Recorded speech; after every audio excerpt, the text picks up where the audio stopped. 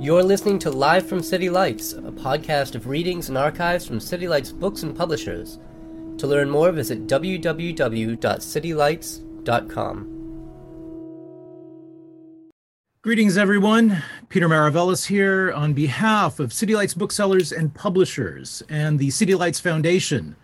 I would like to welcome you to this day-long symposium celebrating the life and work of Stanislav Grof, one of the world's leading researchers on psychedelic therapy, breathwork, and the exploration of non-ordinary states of consciousness.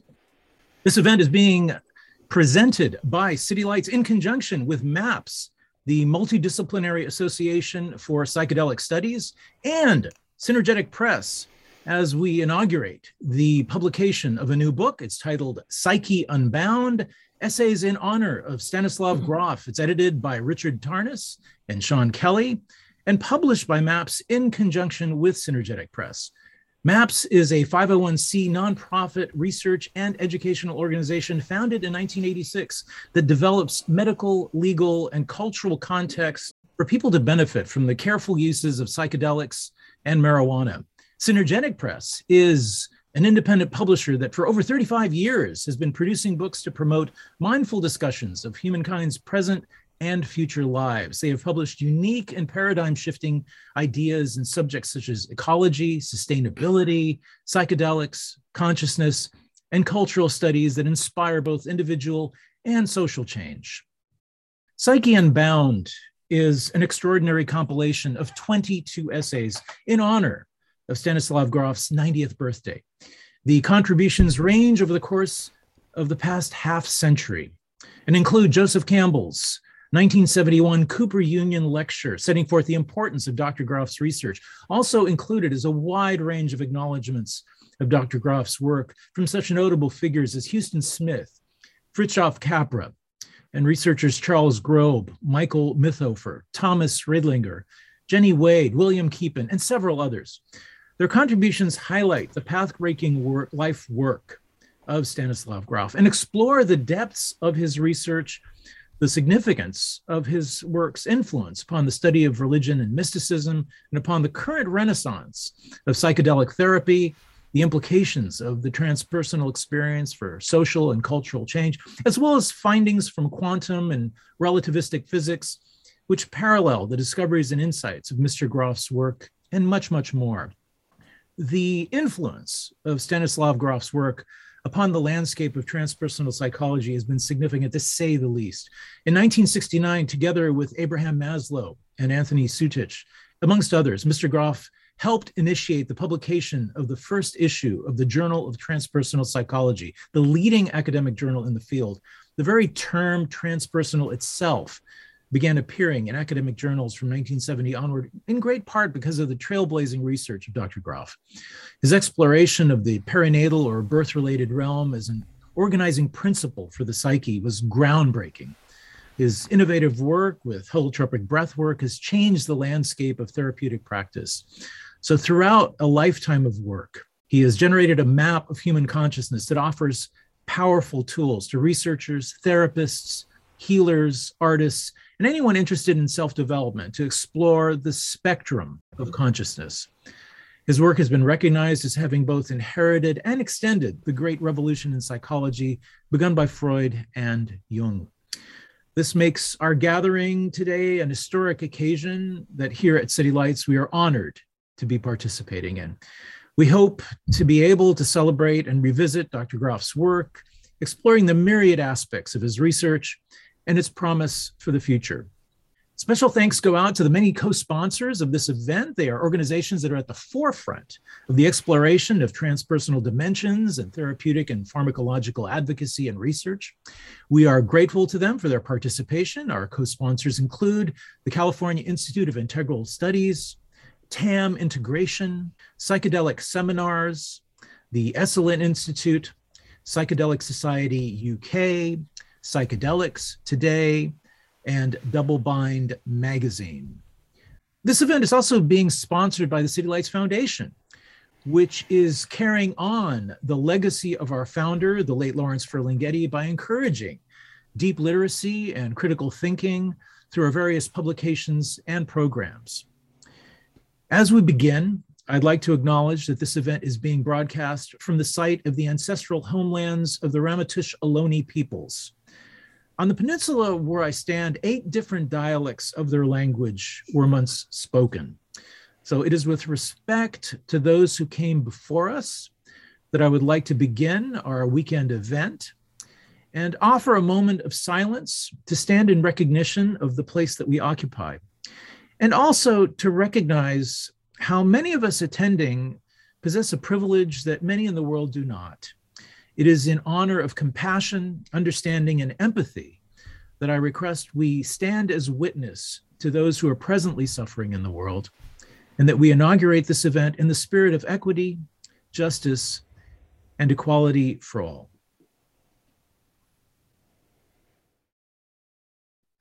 As many of you know, City Lights is a publisher as well as a bookstore. Over the years, we've published a wide range of books on consciousness studies, from the Yahe Letters by William Burroughs to Carl Ruck's Mushrooms, Myths, and Mithras. So from the books that we publish to the books that we carry, City Lights has always made sure to showcase the works of writers and thinkers that further the cause of self-inquiry and the betterment of society. Our founder, the late Lawrence Ferlinghetti, placed a premium on keeping in stock and publishing books that would open hearts and minds. His formative experiences in the earlier part of his life led to a lifelong commitment in support of critical thinking and the roads that lead to the exploration of consciousness. From the writers of the Beat Generation and their interest in Zen, yoga, and meditation, and Asian philosophy, to the emergence of psychedelic culture in the 60s and the great explosion of research in psychoactive compounds in the 80s and 90s, City Lights has always supported and nurtured these currents, so it is with great pleasure that we continue this grand tradition with this weekend's symposium. So our opening session today is called Charting the Way of the Psychonaut.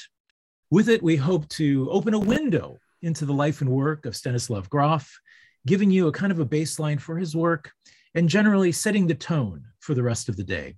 Our moderator for this opening session is David Presti. David Presti teaches neurobiology, psychology, and cognitive science at the University of California in Berkeley, where he has been on the faculty in molecular and cell biology for 30 years. For more than a decade, he worked in the clinical treatment of addiction and of post-traumatic stress disorder at the Department of Veteran Affairs Medical Center in San Francisco.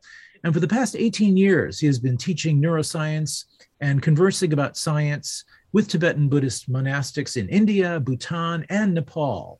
He is the author of Foundation Concepts in Neuroscience, A Brain-Mind Odyssey, and of Mind Beyond Brain, Buddhism, Science, and the Paranormal. In this session, we are deeply honored to be able to host Stanislav Grof himself. He will be joined by his wife, Brigitte Grof, who's also a therapist and practitioner. They will be joined by Richard Tarnas, the co-editor of Psyche Unbound, which is such a gorgeous, gorgeous edition. And I'm hoping that you get a chance to pick it up. Richard Tarnas is a professor at the California Institute of Integral Studies in San Francisco, where he founded the graduate program in philosophy, cosmology, and consciousness. He was formerly the director of programs in education at Esalen, where he worked with Stanislav Grof for many years. He is the author of The Passion of the Western Mind and Cosmos and Psyche, which received the Book of the Year prize from the Scientific and Medical Network, and is the basis for the documentary series, The Changing of the Gods. He is past president of the International Transpersonal Association and serves on the board of governors for the San Francisco Jung Institute. Also joining him will be Sean Kelly, the co-editor of Psyche Unbound. Sean Kelly is professor of philosophy, cosmology, and consciousness at the California Institute of Integral Studies. He is the author of Becoming Gaia on the Threshold of Planetary Initiation and of Coming Home, the Birth and Transformation of the Planetary Era. He is also co-editor of Ken Wilber in Dialogue, Conversations with Leading Transpersonal Thinkers. Along with his academic work, Sean teaches Tai Chi and is a facilitator of the group process Work That Reconnects, developed by Joanne Macy. Also on the panel will be Rick Doblin. Rick Doblin is the founder and executive director of MAPS, the Multidisciplinary Association for Psychedelic Studies. He received his doctorate in public policy from Harvard's Kennedy School of Government and has spent a lifetime immersed in the study of psychoactive substances and their healing and therapeutic properties. He's also explored the potential of psychedelic drugs to catalyze religious experience. His research led him to conduct a 34-year follow-up study to Timothy Leary's Concord Prison experiment. Mr. Doblin has studied with Dr. Grof and was among the first to be certified as a holotropic breathwork practitioner. He founded MAPS in 1986 and has strived to develop legal contexts for the beneficial uses of psychedelics and marijuana. He currently resides in Boston with his wife and 3 children. Also with us today is Susan Hess-Legias, the producer of the film The Way of the Psychonaut, exploring the life and work of Stanislav Grof. Ms. Legias is one of those whose life was transformed by Dr. Grof's therapeutic process. Her documentary utilizes her personal existential crisis as a gateway to the impact of Stanislav Grof's work from the micro to the macro. We will also be joined by William Keepen. William Keepen is co-founder of the Satyana Institute and the Gender Equity and Reconciliation International Project, which has organized more than 300 trainings in 12 countries for reconciliation between men and women. Mr. Keepen is a mathematical physicist who conducted extensive research on sustainable energy strategies for abating global warming and climate change, and presented testimony to the US House of Representatives and several European governments. He trained with Stanislav Grof for 3 years in the late 80s and has applied holotropic breathwork extensively in his work. He is the author of 4 books, including Divinity Duality, The Power of Reconciliation Between Men and Women, Belonging to God, Spirituality, Science, and the Universal Path of Divine Love, and is co-editor of Song of the Earth, The Emerging Synthesis of Spiritual and Scientific Worldviews. And last but not least, we are honored to have with us Diana Haug. Ms. Haug is well known in the Grof community as a longtime teacher of Dr. Grof's work and leading facilitator of holotropic breathwork workshops. In many contexts and in many different countries, she has taught and led training events under the umbrella of Grof Transpersonal Training for 3 decades. Diane Haug has maintained a strong interest in applying holotropic principles within a wide range of and variety of cultural contexts, including social and environmental activism, women's leadership, transformational education, and gender equity and reconciliation. Since 2016, she has taught Dr. Grof's theoretical work and supported experiential breathwork sessions throughout the Center for Psychedelic Therapy and Research Certification Program at the California Institute of Integral Studies. Diane Haug currently is serving as the director of the 2021 CIIS CPTR Mentoring Program and is founding director of the Grof Legacy Program project, I should say, USA. She is developing programs supporting those training for roles as psychedelic therapists and sitters. Diane Haug makes her home in the mountains outside of Santa Fe, New Mexico. And I would like to note that we're going to be posting links in the chat function with more information about the Grof Legacy Project. So please, please do keep your eye out for that. So without much further ado, please welcome our moderator for this session, David Presti, to begin the proceedings. David? Thank you. Thank you, Peter. And welcome, everyone. Yes, indeed. Wow. What a delight it is to be having this celebration of your life and work, Stan, and to see you and Brigitte here today. Yay for that. And to celebrate the publication of this beautiful book, Psyche Unbound, describing something of the extent and impact of the concepts and practices you've developed. And you've always been led by empirical data, a real scientific approach, and let the data guide your formulation of frameworks for more deeply understanding and healing the mind. And I've always thought it's so cool that your life trajectory can be captured in a single word that you coined, holotropic. And what an extraordinary word and concept that is. That the psyche, like the physical body, has an inherent capacity to heal given supportive circumstances. To me, you've always been kind of like an Einstein of the psyche, and your contributions have truly catalyzed and will continue to catalyze a revolution in scientific thinking about mind and consciousness. And you've been an inspiration and teacher to so many folks, and we'll hear something about that all day today. And so I'd like to get this started by just passing the baton to Rick Tarnas and Sean Kelly to introduce the book and to further introduce you. And then we can go around and each spend just 2 or 3 minutes speaking to the impact of Stan's life and work on each of us. And then we'll open it up to some longer stories. Rick, would you like to take it from here?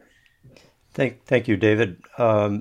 Thank you very much for this opportunity, really, for us to showcase the Festschrift, the book of essays in honor of Stan, but also to have Stan with us and to share with him and with all of you out there who are listening to us and watching us today this celebration of such an amazing individual who has given us so much, and 90 years old.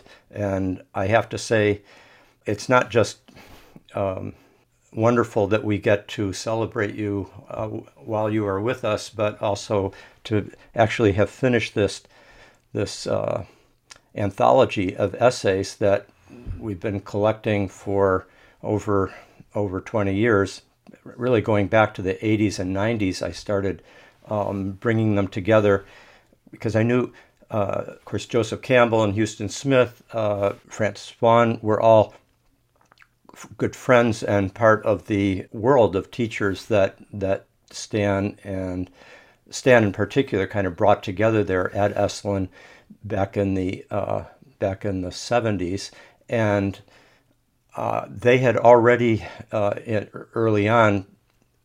I think Joseph Campbell was the first to make a major public statement in one of his books, which we've now is the opening essay in the Festschrift in Psyche Unbound.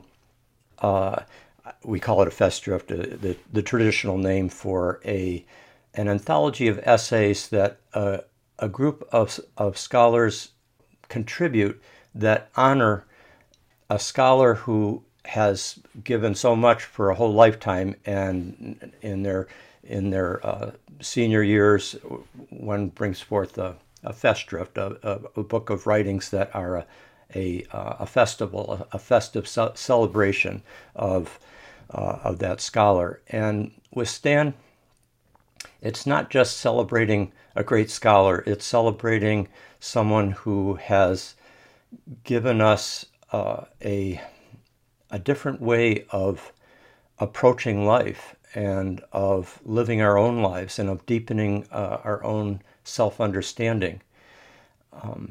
I'll just say a minute about, I guess, since Sean and I are kind of starting off with a little bit about Psyche Unbound, the book, but also are supposed to say a little bit about what role Stan has played in our lives, his influence. I'll just say 1 minute more on the book Psyche Unbound. So it's basically, I have to say, these are extraordinary essays, and one advantage of the fact that although I had originally in mind the idea of bringing it out in time for Stan's 70th birthday, life and all the other unexpected and things probably I should have expected, complications and so forth, delayed that. But I have to say, to be able to bring it forth with his 90th birthday, with Stan so lucid and engaged with us, and able to appreciate what is in this book, has also allowed us to bring in a number of essays that would not have been possible had we published it 20 years ago, really important ones, including contributions from people who are at the cutting edge of the current psychedelic renaissance, which also was not happening 20 years ago and is now at this point with Stan being Stan basically is the person, I think, more than anybody, who links the earlier psychedelic awakening of modern Western culture to, or as a kind of initiation into extraordinary states of consciousness, but also into new dimensions of reality that had been marginalized by the mainstream evolution of the modern mind. And that enormous transformation that took place starting in the 50s and definitely in the 60s and 70s on, then having to be forced underground by the political and medical establishment, making it illegal, the psychedelic research and therapy, even though there were so many psychotherapists. I can remember even in the early 1970s how when I first went to work with Stan on my own doctoral dissertation on psychedelic therapy, and it was widely held by many psychotherapists that the future of psychotherapy would be tremendously enhanced by the use of psychedelics as a integral part of the therapeutic procedure. And it was just it just took decades, and including by the courageous and strenuous work of people like Rick Doblin, who's with us today, that has brought about this new renaissance of understanding, research, and legalization of the psychedelic therapeutic potential. But Stan was the person who kind of not only in the 1960s and 70s had articulated such a profound and expert understanding of this powerful sacred medicine, and brought it into and was able to articulate it in a way that psychiatrists and psychotherapists could integrate what is basically a shamanic and mystery religion from the ancient times to now, what is a powerful ritual sacred medicine. He was able to integrate it into the psychiatric and psychotherapeutic vocabulary and understanding in a way that made a bridge and sustained the possibility of moving to this renaissance during the years it was illegal. So we owe Stan so much on that account. I'll just say one last thing about my the personal influence on Stan, but I can only hint at it. Stan not only was an enormous influence in teaching me and shaping my worldview. I mean, in some ways, he came in at such a fundamental level that anything I engaged as a scholar, as a teacher, as a liver of human life, has been deeply transformed by what Stan opened up to me in terms of, how do we engage the challenges of life? How do we explore the deep psyche? How do we recognize that even pain and even experiences that seem to be utterly ones of defeat or failure or never getting out, the no exit, the hell situation, that all those are part of a larger process of unfolding, that are part of a mystery that is unfolding through us, and to trust that process, to trust the kind of organic spiritual wisdom of life and of our own souls and bodies to bring forth the transformation that is somehow our journey and our destiny. His trust has been conveyed to so many thousands of people now around the world, and that is an extraordinary gift. So I'll leave it there, send it over to Sean to say more. Sean has just been the most wonderful co-editor with me, really making it possible to bring this this long journey to a successful conclusion. So I'm very grateful to you, Sean, and would love to hear all you have to say now. Thank you, Rick, and thank you, Stan. I mean, thanks.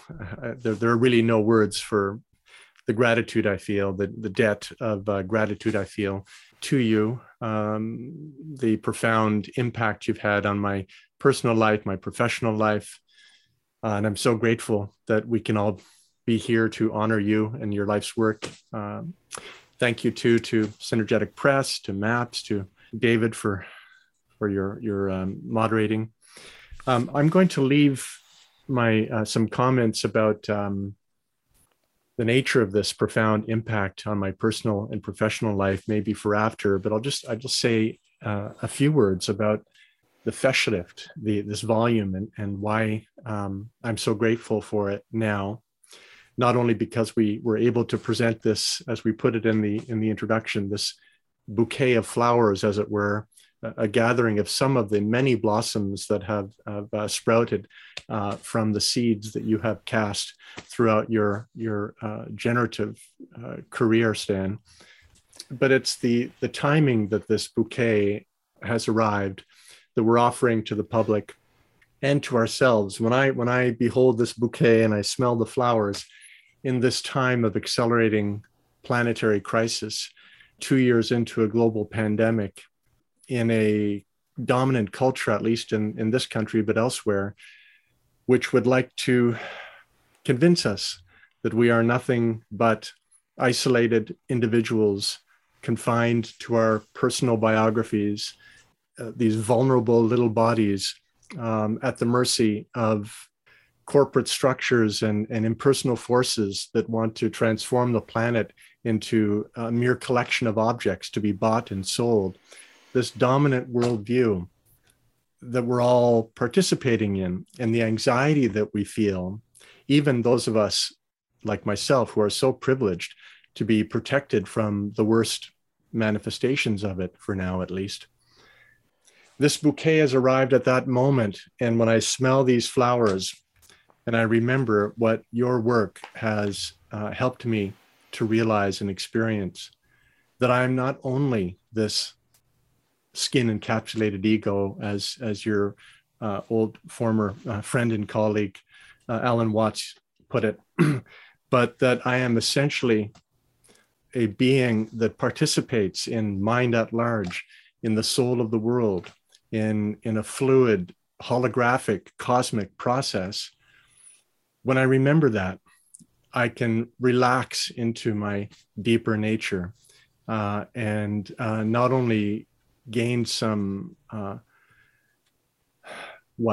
comfort, some release from the increasing pressures of our times, but I can contact these deeper resources of our shared interbeing that help me do whatever I might be able to do to further the transformation that we are all undergoing together, the deep archetypal nature of which, of a death rebirth struggle, you have done so much to help me understand the nature of. So this is maybe all I'll like to share for now about the nature of this volume. It comes at such a great time for me personally, and we hope that it will be received by others in this time and help them in that way as well. So that's all I'll say for now. Thank you, Stan. Thank you, Sean and Rick. And Stan, Brigitte, would you like to say anything at this point around so far around the Festschrift or anything? I know we'll hear more from you later. Very much, thank you. Maybe I will use this situation to say something that I always do these days for situations like this.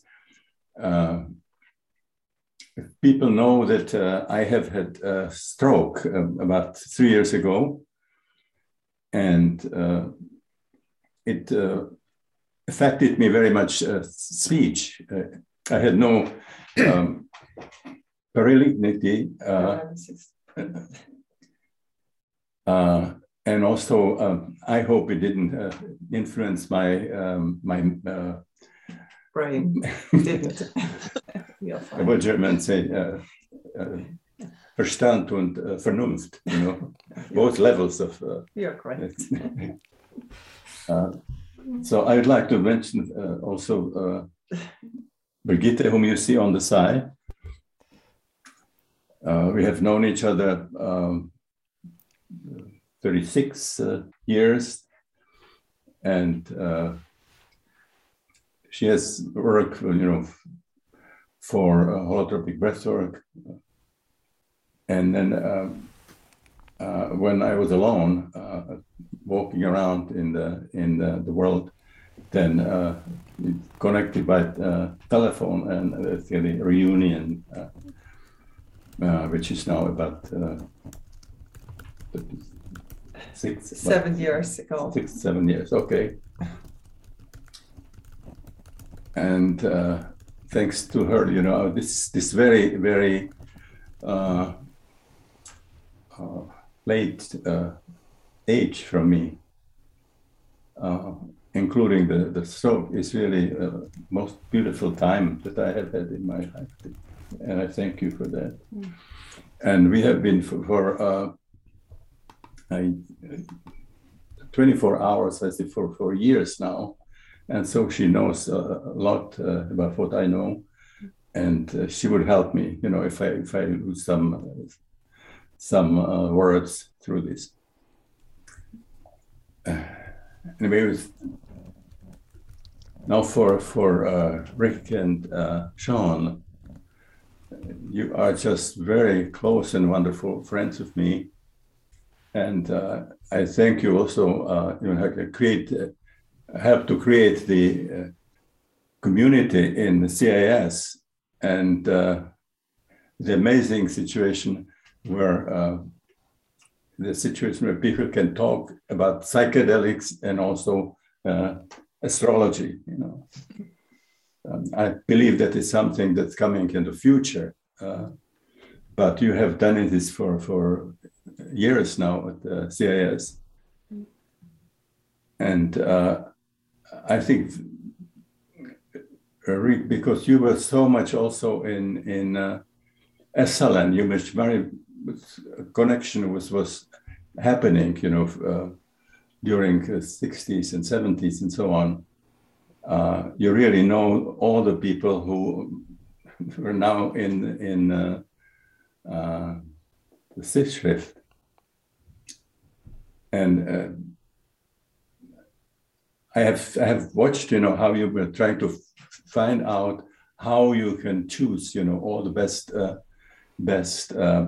parts of the articles that people were thinking of. For Rick, and I feel that in some sense we connected almost like in a karmic way. Because when you came to Esalen, working on your dissertation there, you wanted to stay in Esalen, and there was only one place in so many different places which was under us. So from the very beginning, you know, we were working as friends and as team. Yeah.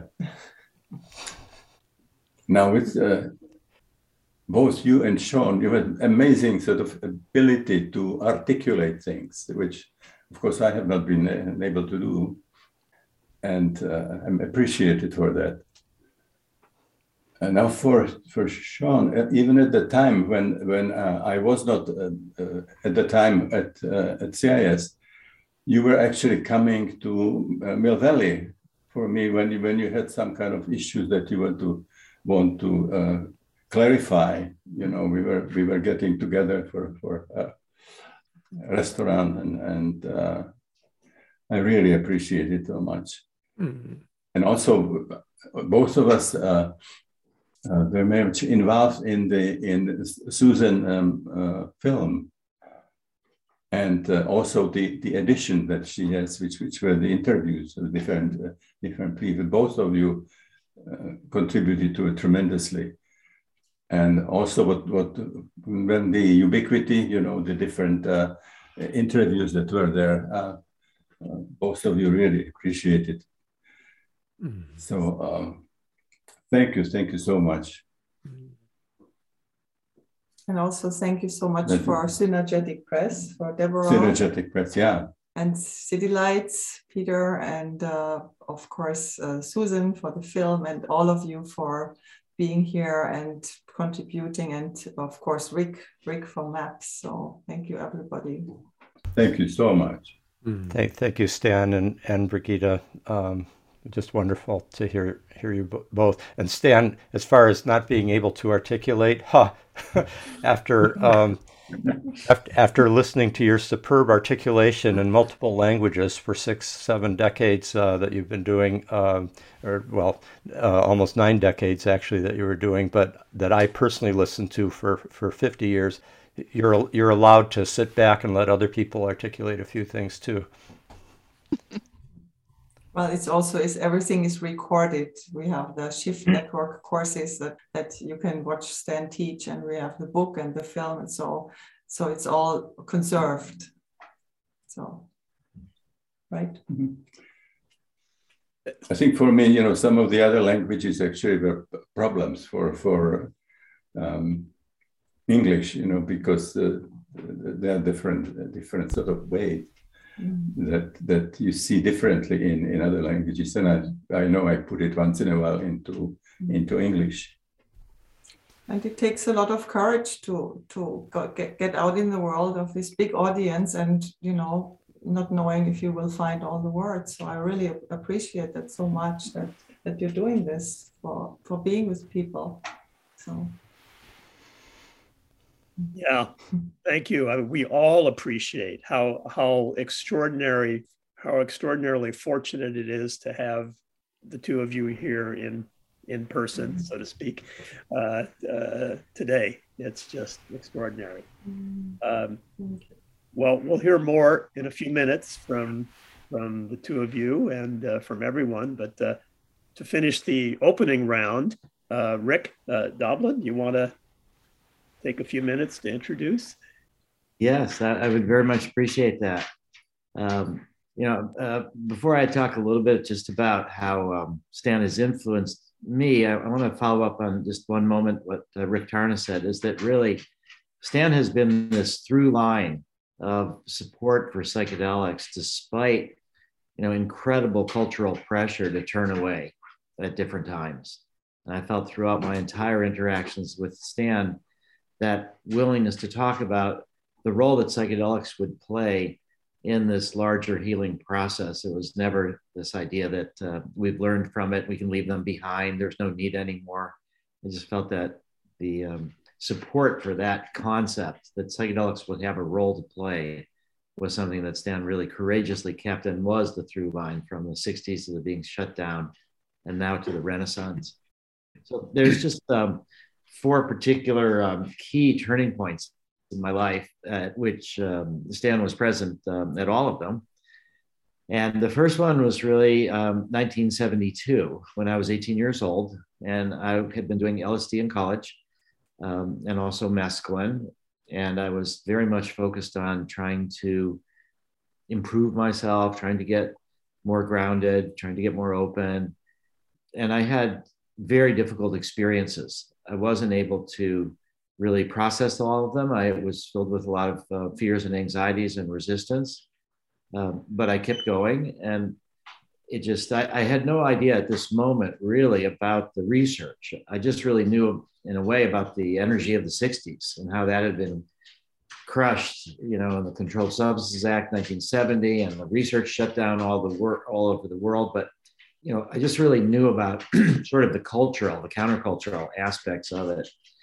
And so when I was in the sort of depths of my difficulties from these psychedelic experiences, I went to the guidance counselor at college, at New College in Sarasota, Florida. And I said, I need help with my psychedelic trips.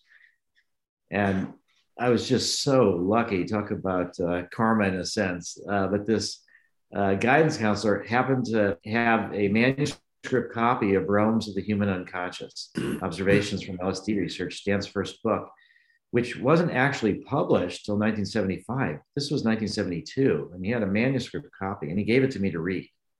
And it was reading that book that persuaded me that I was going to devote my life to psychedelics.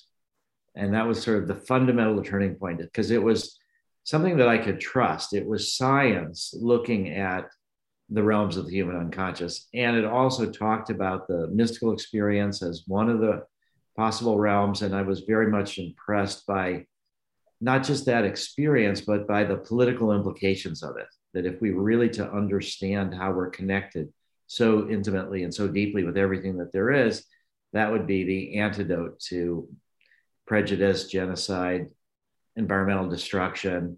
So it was really through Stan's work. And at the time, I asked my guidance counselor if I could write a letter to Stan. He actually had Stan's address. And so here I am, this confused 18-year-old freshman in college, and I send a letter to Stan. And he answered me back. It was just, shocking, and said that he was giving a workshop that summer out in California. So I hitchhiked across America and ended up at the workshop at the Mann Ranch. And that was just solidifying things for me, that this was the direction of my life. I soon came to realize that I was very ungrounded. And I spent 10 years basically building things. Getting grounded in the physical world. I had no contact with Stan. I had no contact with anybody really involved in psychedelics other than the books. So I felt that this decade, the books were my key into understanding a lot of the books that I had read about in Stan's book, Realms of the Human Unconscious. So the books became alive for me. And 10 years after that, in 1982, I went back to college as a freshman. And the very first semester that I was in college, I was just there a few days, and there was a workshop that Stan and Christina were giving at Esalen called The Mystical Quest. And so I arranged to get college credit to do off-campus study and to go do this workshop with Stan and Christina at Esalen. So this was like this 10-year process of working on myself, getting grounded. And while I was at this workshop, a woman, Debbie Harlow, who was not in the workshop, but she came by Esalen, and she said there was this new drug called Adam, that it was really something that would help you talk to other people better, help you be better listeners, help you be more open to love and connections. And I, heard about it also as something that had escaped into being a party drug called ecstasy. So it was both Adam as an underground therapy drug, and then also this party drug. And it was, I like to say I was stupid enough to underestimate it, but smart enough to buy some. Because I thought, if you could sit around with a bunch of people talking, how profound can that be? Since you take a bunch of LSD, you can't even talk during parts of it. But when I went home and did it with my girlfriend, and I was shocked at how profound it was. And I realized that when I read about Stan's work in 72, that was after the backlash. And here I was reading about him and experiencing MDMA before the backlash. So that got me really, again, focused on being political and trying to bring MDMA back or to protect it from the inevitable pressure that was come down on it because of Nancy Reagan and Ronald Reagan and escalation of the drug war and Just Say No. So it was really because of Stan that I sort of was then connected to MDMA and to devote myself to that.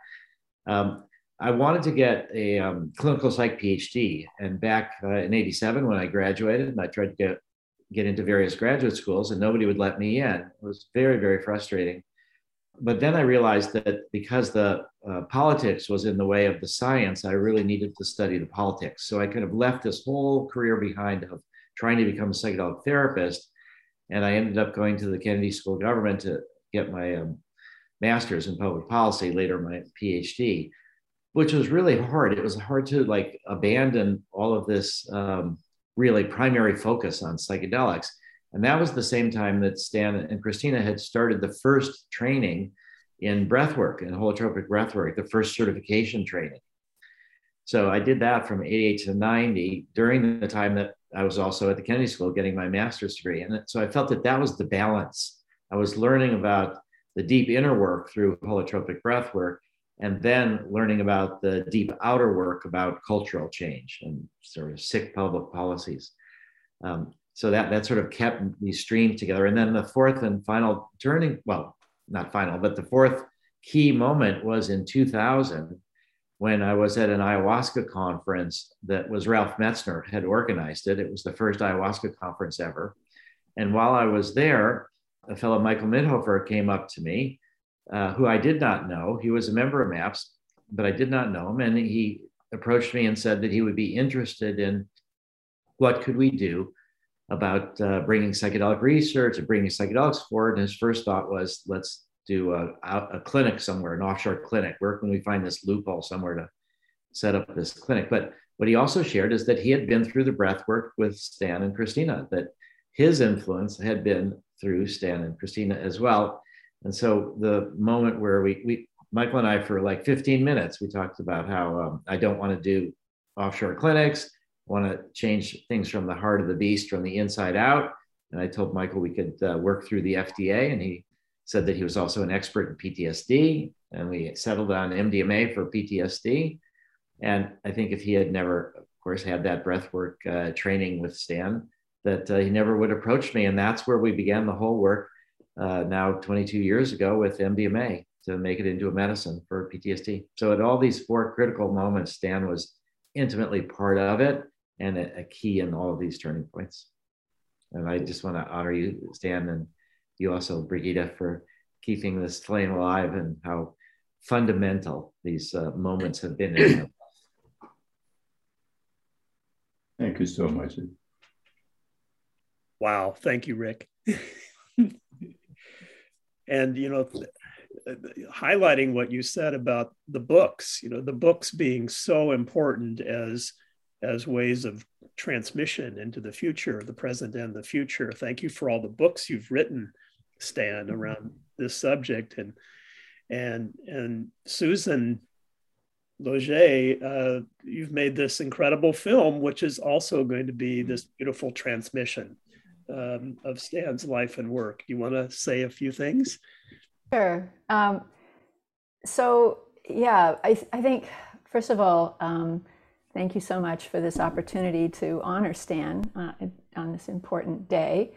And so much gratitude towards Stan and his wife, Brigitte, for their wonderful friendship and guidance and participation in the process of making the documentary. They were very much a part of making sure of the accuracy, so that everything that we provide in the film accurately represents the techniques that Stan developed, the thinking behind it, the process that he went through in order to develop it. And in the course of making the movie, what I realized was that this 30-plus year journey that I've been on after what I now know was a spiritual emergence in my mid-20s, all the techniques that I encountered, that I used, that guided me on this process, were in some way thanks to Stan. He was at Esalen for 14 years as a scholar in residence. He organized international transpersonal association conferences around the world. And in the course of making the documentary, I interviewed Rupert Sheldrake, and Rupert said something really amazing. He honored Stan for creating an environment where ideas could be exchanged freely, that there wasn't the fear of being ostracized or losing tenure or no longer being published, that there was this free exchange of ideas, collaboration. And what came out of it were the techniques and the approaches and the perspectives that guided me on my journey. And then when it came to making the movie and I began to learn about Stan's life and recognized that the subjects we would be interviewing were the very people whose work had inspired me and allowed me to find my way to him, it was just amazing. It seemed like such a perfect full circle that to make the movie as a way of honoring Stan and really recognizing the source of wisdom that had made such a difference in my life. So I'm truly honored and grateful for the opportunity. Thank you, Susan. Will, we always say that what you did, that you not only work it in an amazing way, thinking all the people who are in the film, you spent at least for an hour and a half, and they became interviews from it. But also you have done quite a few experiences. This is not something that you just did from the camera. No, there was an awful, a lot of personal research involved in this project, and so I don't think I could have done it without your example of courage, Stan. I don't think I would have had the capacity to just face the challenges, to embrace the discomfort and the pain, and to work through it to find something greater on the other side. So I'm profoundly grateful for the example that you set. And it's such a great film, It's you, Susan. You did such a wonderful job. You were so much in service of really bringing Stan's person and his life work through to the public, and also you were you did your own journey, and I love that part where you drink ayahuasca and you think it doesn't work and you drink more and more, and then you're really in trouble, and you show that, and you admit all this, and you really walk the path, and it's so great. I really love you for that. It's so good. Thank you.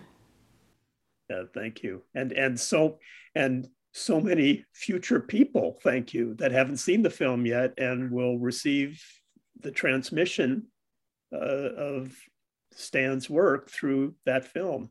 And so important for all the future, for the planet, for as many people as possible to hear this story. Will, would you like to take the baton next? Thank you, David. And Stan, what a privilege to be here honoring you and your incredible work. So for me, the impact has been, I would say, fourfold. First of all, the methodology of self-discovery that Stan developed and refined, both psychedelic therapy and holotropic breathwork or Grof breathwork. And Stan did this with such integrity, courage, and mastery, and then trained thousands of others, of which I am one of those beneficiaries. And for those of us who've had the privilege to work with these methods over the past 30 years and witnessed such incredible healings and transformations, it's been such a gift. And we'll give some examples later in the storytelling part. What this also did was it revealed the absolute resplendence and grandeur and profundity and intricacy of the psyche. That the psyche is so much more profound than the science of psychology has yet discovered. And that's the second part, is the impeccable process that Stan followed as a scientist. When I first met Stan, I had just come out of a major encounter with the shadow side of science. I'd become a whistleblower. I had seen the difficult, conflicted side of science deeply. And to meet Stan and to see how he embraced all the data and that he followed wherever the data led. And this is so rare in science even today. It's so painful too, because science holds itself back by this betrayal of its own foundational principles, but not Stan Grof. And when that data came in with psychedelics, it was so radical. And Stan just systematically mapped out the territory. No one had done this and laid it all out, the biographical realm, that personal history of each human being from birth to death. Then the perinatal realm, the whole process of birth and death itself, and all the spiritual awakenings of that. And then the transpersonal realm, and the mythical, and the mythological, and the psychoid, and the spiritual and mystical experiences. And he created this incredible cartography of the psyche. And I want to say, because it's been mentioned already once, and I was going to say this in my talk, it's very similar to what Einstein did in physics. And this might embarrass Stan a little bit, but it's so similar. Einstein 120 years ago was facing these anomalous data of, the Michelson-Morley experiment mainly, and also the photoelectric effect that, launched quantum physics. And here he was, the Michelson-Morley experiment contradicted all of what classical physics taught, the same way that Stan's data contradicted all of what Freud and much of what Jung even had taught. And Einstein basically stood with the data, and that the speed of light is constant in all frames of reference, and with his conviction that the laws of physics should be the same in all frames of reference, otherwise they aren't laws. And with those two principles, he gave birth. He just followed the consequences of that and gave birth to relativity theory, special relativity, and then followed up with general relativity and the whole major revolution in physics that he precipitated or helped precipitate. And I want to submit that Stan basically, along with a few other pioneers, did the same thing in founding the entire discipline of transpersonal psychology. They did for psychology what Einstein and quantum physics did for physics. Third, this word holotropic means not only moving towards wholeness and healing, it also speaks to the nature of the psyche itself, which is holographic in structure and is infinite. As Stan said once, I remember in the training that really impacted me, he said, my deepest conviction is that each of us is everything. And that through these methodologies, we have an experiential way of discovering this for ourselves. What Rumi said, for example, Rumi said, the human being is not a single drop of water from the infinite ocean. The human being is the infinite ocean contained in a single drop. And this is what our beloved Thich Nhat Hanh called interbeing so profoundly. And just take a moment of bowing to this beloved bodhisattva who, as most of you probably know, passed away just yesterday. The last part that I want to speak to is archetypal cosmology. Stan's profound discovery, together with Rick Tarnas, that the ancient tradition of archetypal transit astrology is the best system for predicting the archetypal character and precise timing of the deepest processes of psychospiritual transformation in every individual human being. It is such an astounding revelation.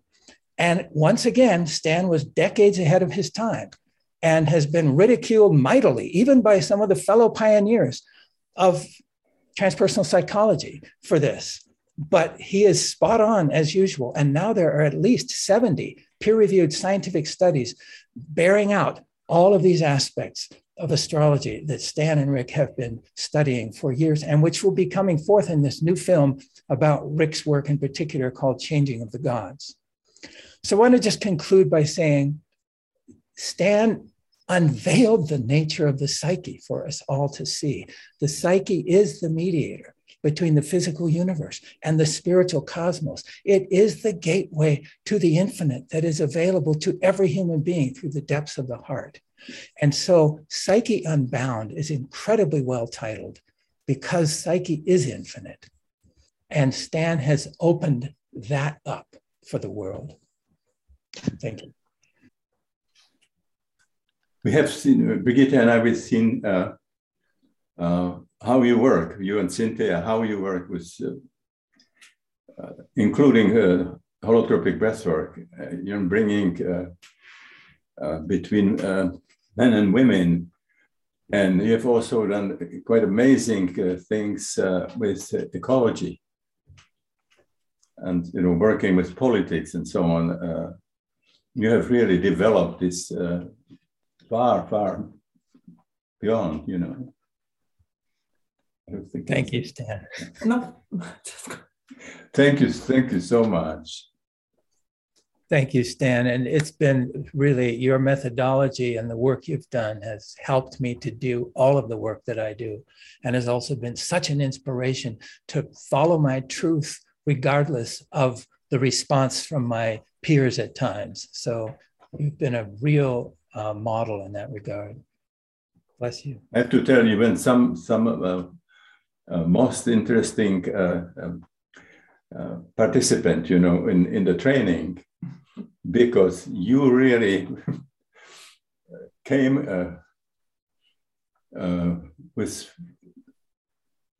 scientists, scientists, and you didn't sort of let me anything sort of say easily.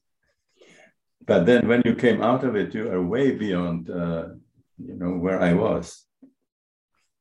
Well, I was kind of ruthless. As I said, I'd come out of this scientific skeptical whole experience, and I was demanding proof from what Stan was saying every other paragraph. And some of the other trainees at lunch would tell me, "You're irritating and you keep interrupting him. Why don't you?" But Stan was loving it. He was answering every question and he could do it. And he brought all this incredible data. And my mind was just blown and expanded by what you were bringing. So thank you for bearing with me in my youthful exuberance. You're a really great student, Thank you. Thank you so much. I love the comparison with Einstein. I think that is so spot on, the Einstein of the psyche. And as someone who also started out in physics and is, consider Einstein a hero, Einstein had an easier time of it because the psyche is just a little too close to home for some folks, for some of us. And it's hard to approach that in the same way that we approach the movement of the planets or something like that, or the explosions of stars. So thanks for the courage to stick with the psyche. Diane, one of the pioneers in taking the breath work into the world. Well, Will, you're a hard act to follow, my dear friend Will, my colleague. I have traveled many miles with you and I miss you. So I feel quickened by just being in your presence again. And I'm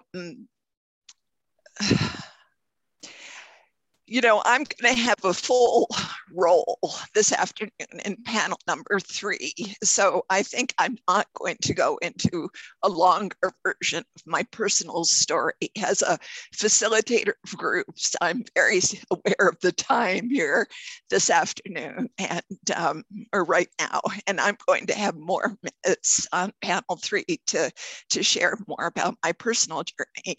But I will just say that I'm approaching 74. I'm at Stan in my 30s, and my whole professional and personal life have been informed by his work. And I've had the good fortune, I'm a direct service kind of person.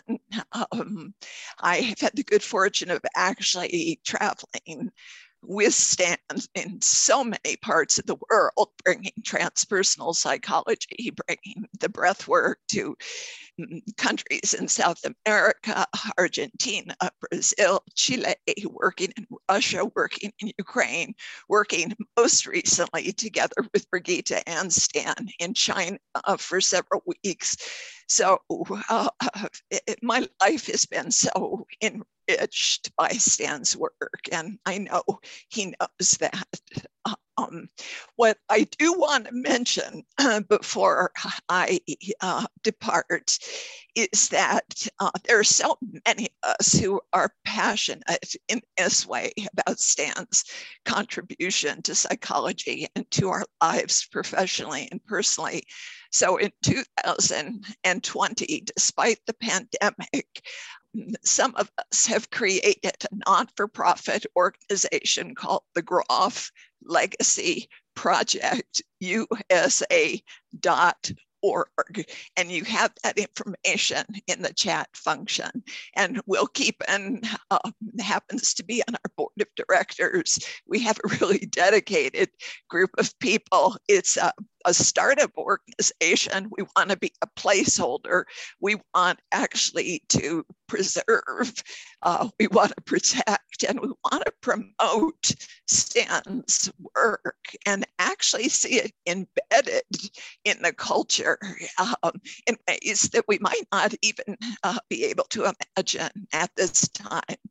I have felt like we have just begun to scratch the surface in terms of the application of Stan's work in healthcare and education, in terms of all kinds of social and cultural issues. And my work with Will opened my eyes to the ways in which breathwork could be embedded in other contexts and actually just enhance and potentiate the experience.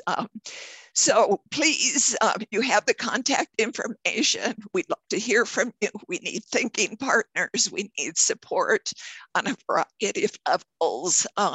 But as a witness to what is happening today in the field of the training of psychedelic therapists, I actually feel it's just critical that we preserve Stan's particular contribution.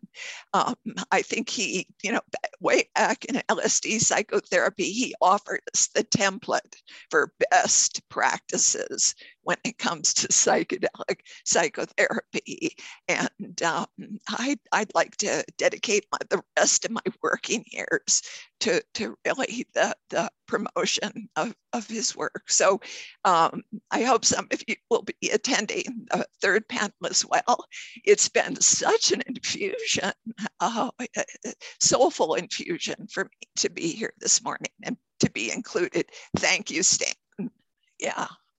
So, thank you, David. Good to see you. Thank you, Diane. I mean, we have been, for years doing things together, and what I remember that at the time when there was a crisis in South America, you were the person who was going there, basically not getting anything, Money not being paid. Not being paid. Yeah. So, today now the big money is now happening, and it was amazing that you went much more for what you want to create rather than what you make. That's a fact. and I have remembered always after when we were doing holotropic breathwork, and talking after the sessions, I just love those debates, the discussions between the debates. And I'm glad that you have now again the possibility to continue really freely. And I just want to say, Diane, working with you has been one of the greatest gifts of my life. We have done this work together for so many years, and I'm so honored to be on the board, serving on the board of the Grof Legacy Project with you and working together to basically sustain this legacy. Well, thank you. And Diane, you nailed it with what you said about what's happening now with the training in psychedelic therapy, with things rolling out so quickly and all the commodification and corporatization. It's more critical than ever that Stan's transmissions of how powerful these materials are and what they occasion for opening the psyche, that folks are learning the skills important to be with that. So thanks for continuing that transmitted process. Thank you, David. So we're running, the clock is moving, and I know that Brigitte and Stan, you had some stories you wanted to share. Do you feel like this is a good time to do that? Yeah.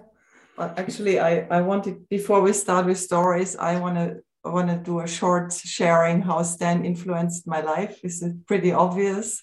I mean, I could say Stan is my life and my love, and you know, it's meeting Stan in my early years and knowing what he's writing is right. I always knew it's the truth. And having the privilege to come to Esalen with 26 years old, and just, so everything, I've studied psychology before, but that was not really interesting. And so basically my whole professional life has been holotropic from the beginning, and the love to Stan, and it's just my life, and to being loved and by this wonderful, wonderful man. And I've never met anybody like this. He's just the best person I've ever met. And, you know, you all know him, you all love him too, because of that. And just this is the seriousness of the scientist and the silliness that he can have at the same time. And I mean, I could accept all these outrageous experiences because he's such a scientist with such deep knowledge and integrity. I mean, he talk about the most far out stuff and be totally grounded.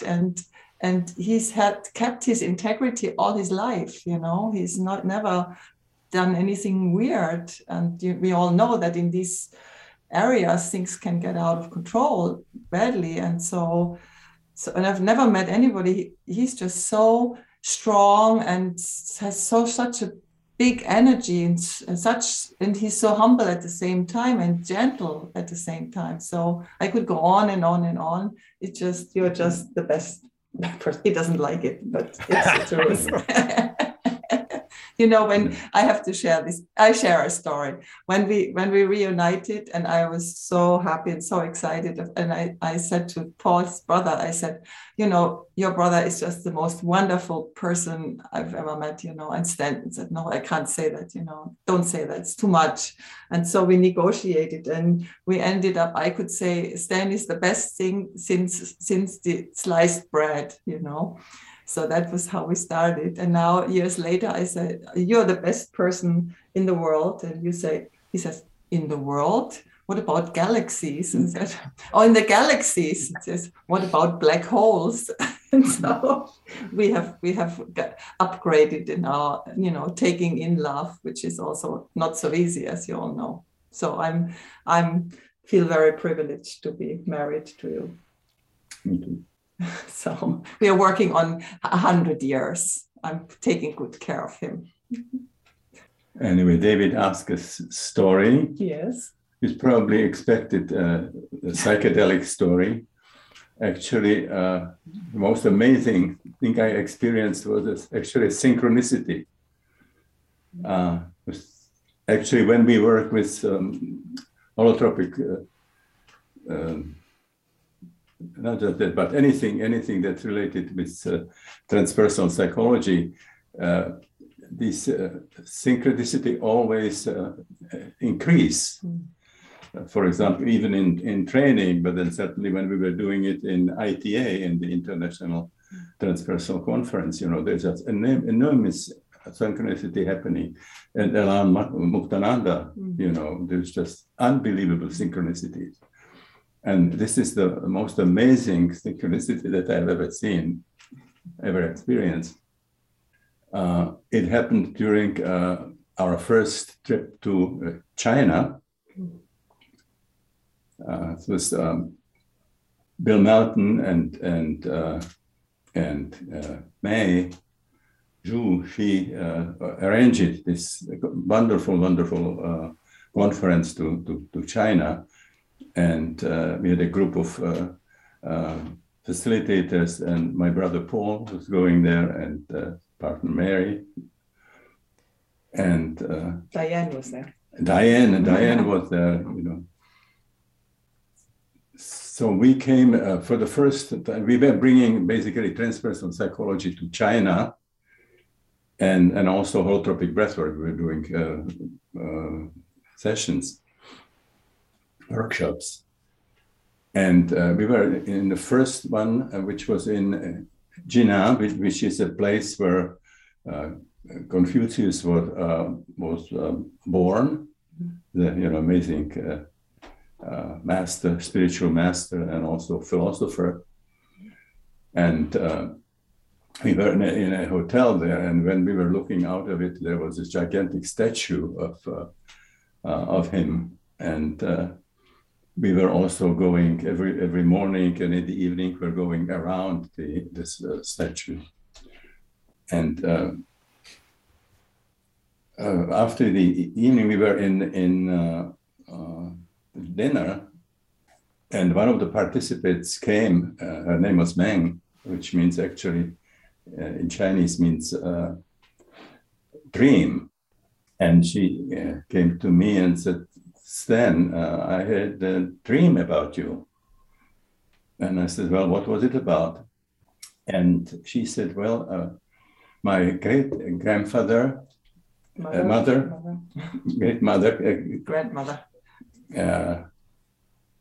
showed up, and she told me that we have for generations, we have generations, we have a very important and very interesting stone." Mm-hmm. And she said, "This should go to Dr. Groth." We have actually a photo of that one. Right? We have a photo. Peter, we have a photo. Well, one thing is you should have given you some information. Then when we created the ITA, the International Transversal Association, we were looking for a logo. The stone. We need the stone, not the whales. Peter, the stone. Stone. Not the whales. Yeah, the stone. Yes. Okay, so when we were looking for ITA, we were looking for a symbol, a logo. Mm. And we wanted something with sacred geometry, and we came up with this chamber Nautilus. So now I'm going back to dinner. Then she bring a little bag, which was beautiful blue velvet, like a Shiva blue. And took it out, and there was this chambered Nautilus. And the most interesting thing is that they picked it up in the top of the Mount Everest in the Himalayas. Mm-hmm. And this is, of course, coming from the ocean. It is a mollusk, from the ocean, mm-hmm. and ended up, at the top of the Himalayas. Mm-hmm. And when I studied it, what happened supposedly that about 50 million years there was a collision of the tectonic plates, yeah, and was explosion of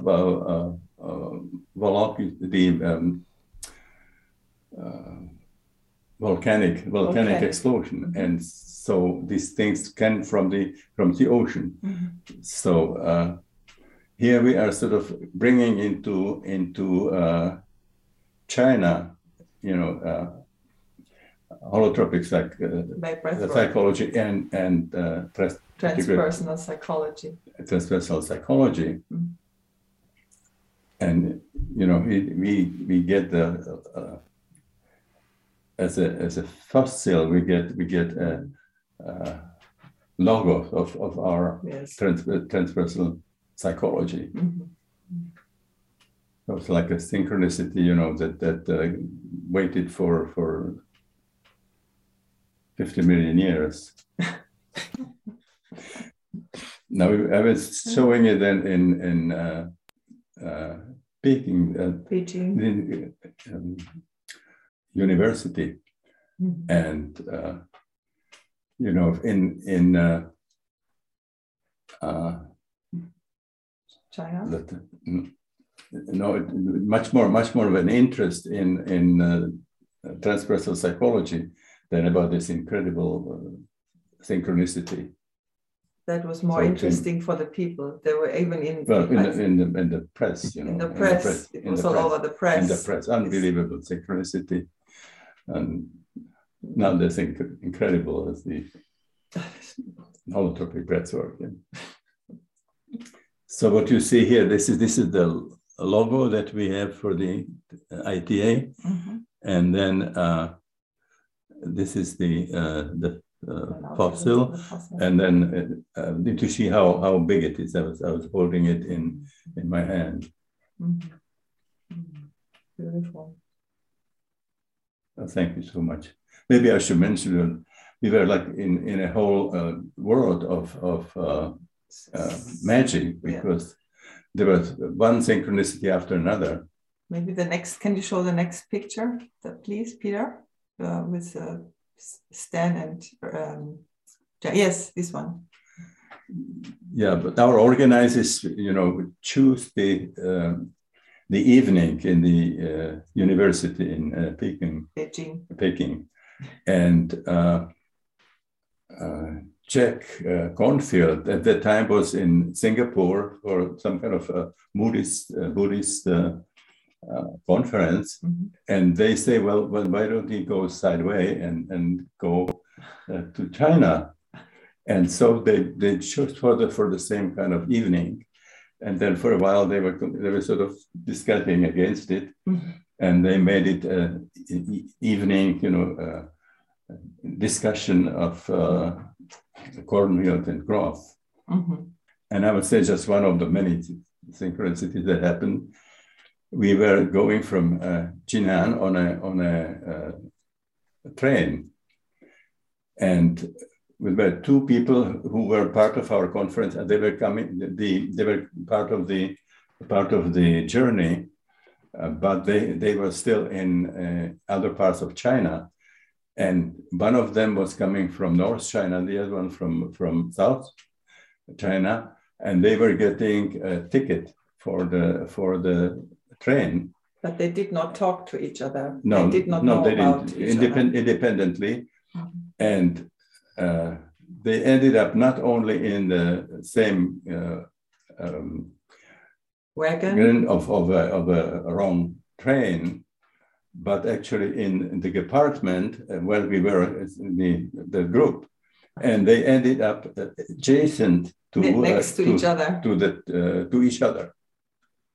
Pretty wild, yeah. So this was at that time when we connected with Jack, you know. Not knowing that we have never seen each other, you know, in another country. You didn't know that you were both would be there. We were doing many of it, but only when we arranged it and came together somewhere. But synchronicity sort of coming to China, you know, for the fighting for the same stage of the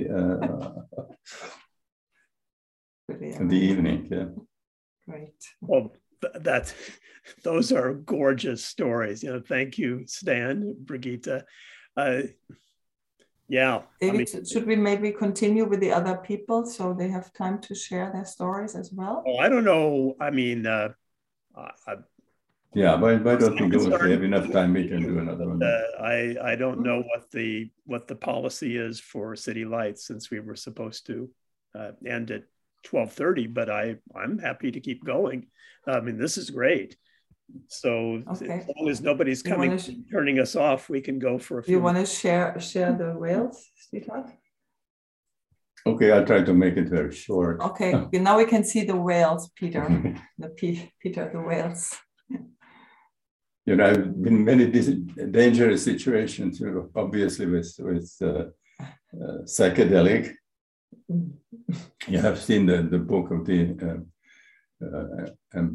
impossible. When the impossible happens, that's a collection of stories. Quite a stories of Stan's life. Pretty wild.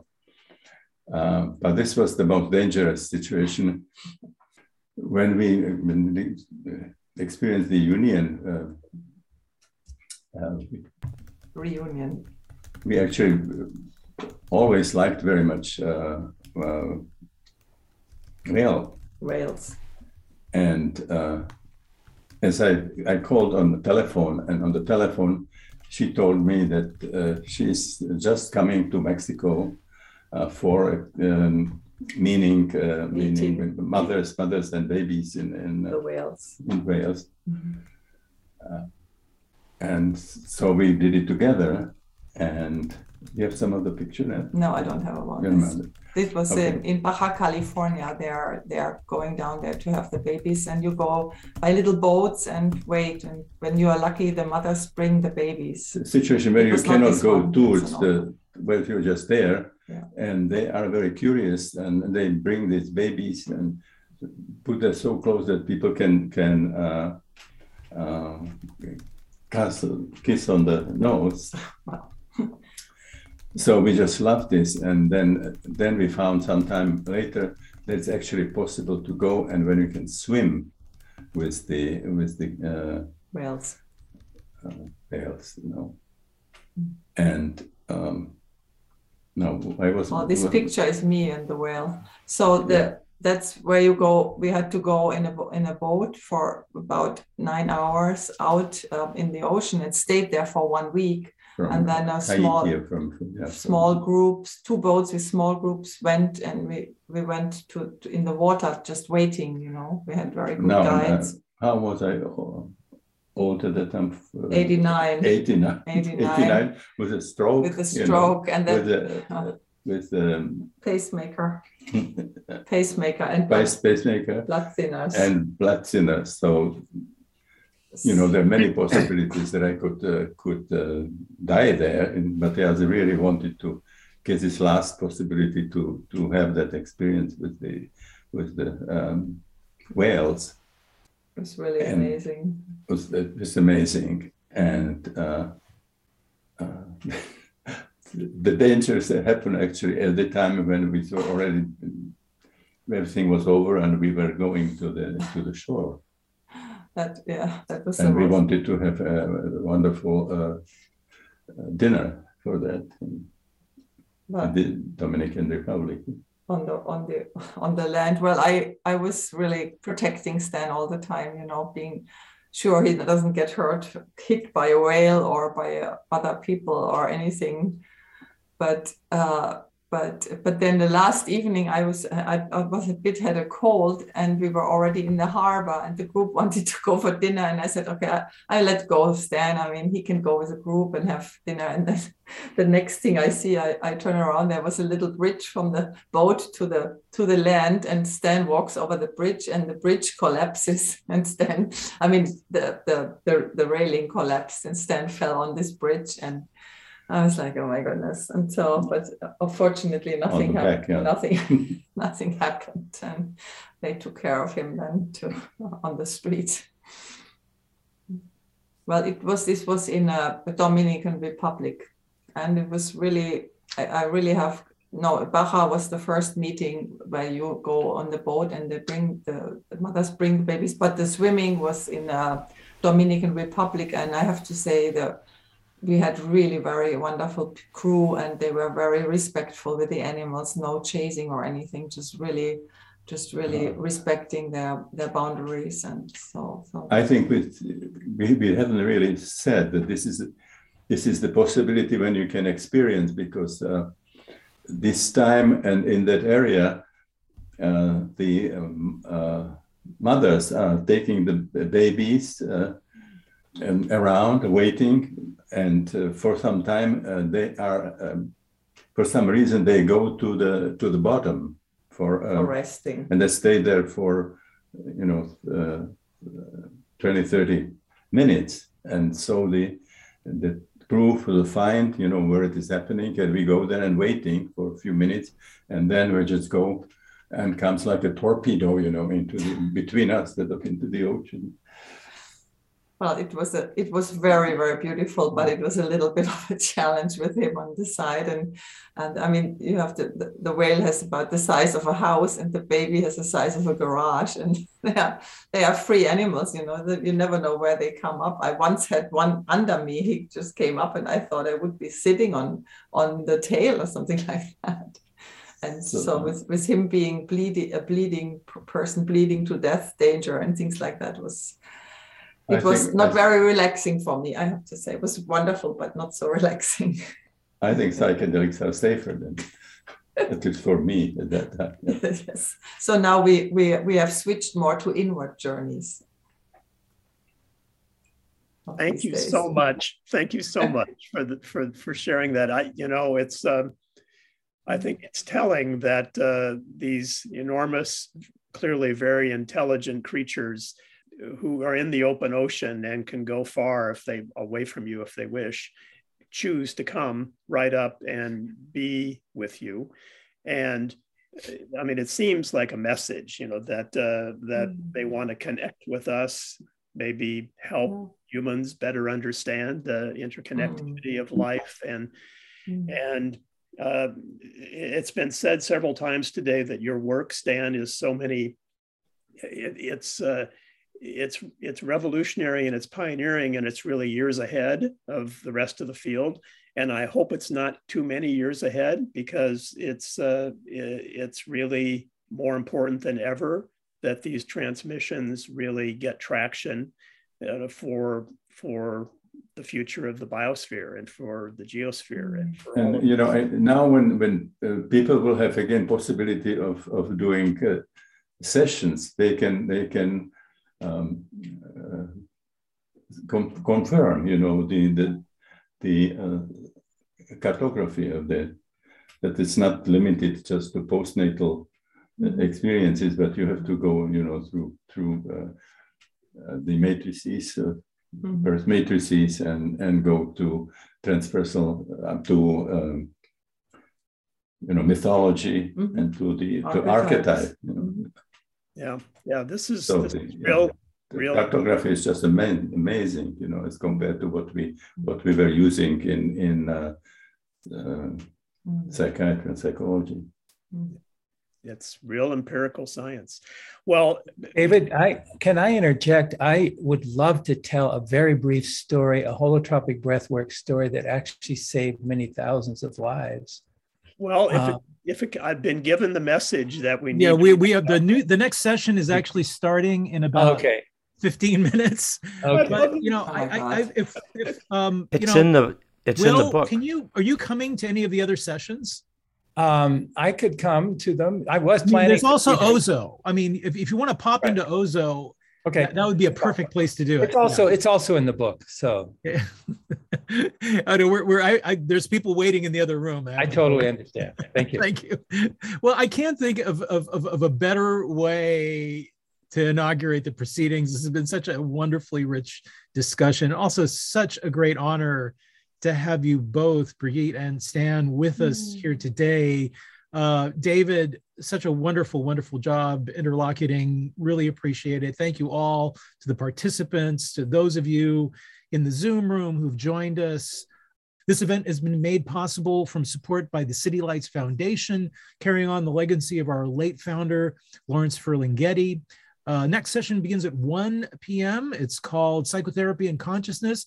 It will feature Dr. Janice Phelps as moderator, with appearances by Michael Mithofer, Joan Halifax, Charles Grobe, Paul Groff, and Jenny Wade. So we hope to see you all there. Thank you, everyone. Can I just say one minute?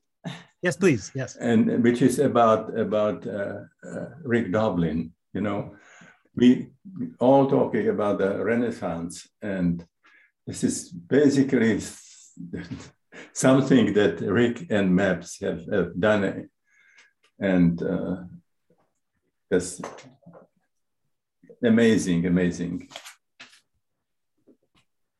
Well, thank you so much. Thank you so much for that. And we are ever grateful to be doing this with MAPS and with Synergetic Press.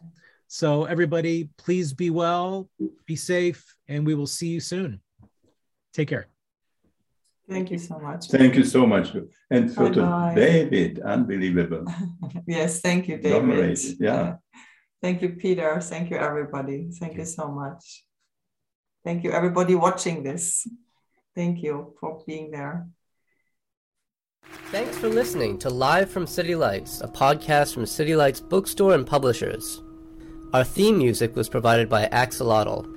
All City Lights events are free. To see upcoming events at City Lights Bookstore in San Francisco, check out www.citylights.com/events.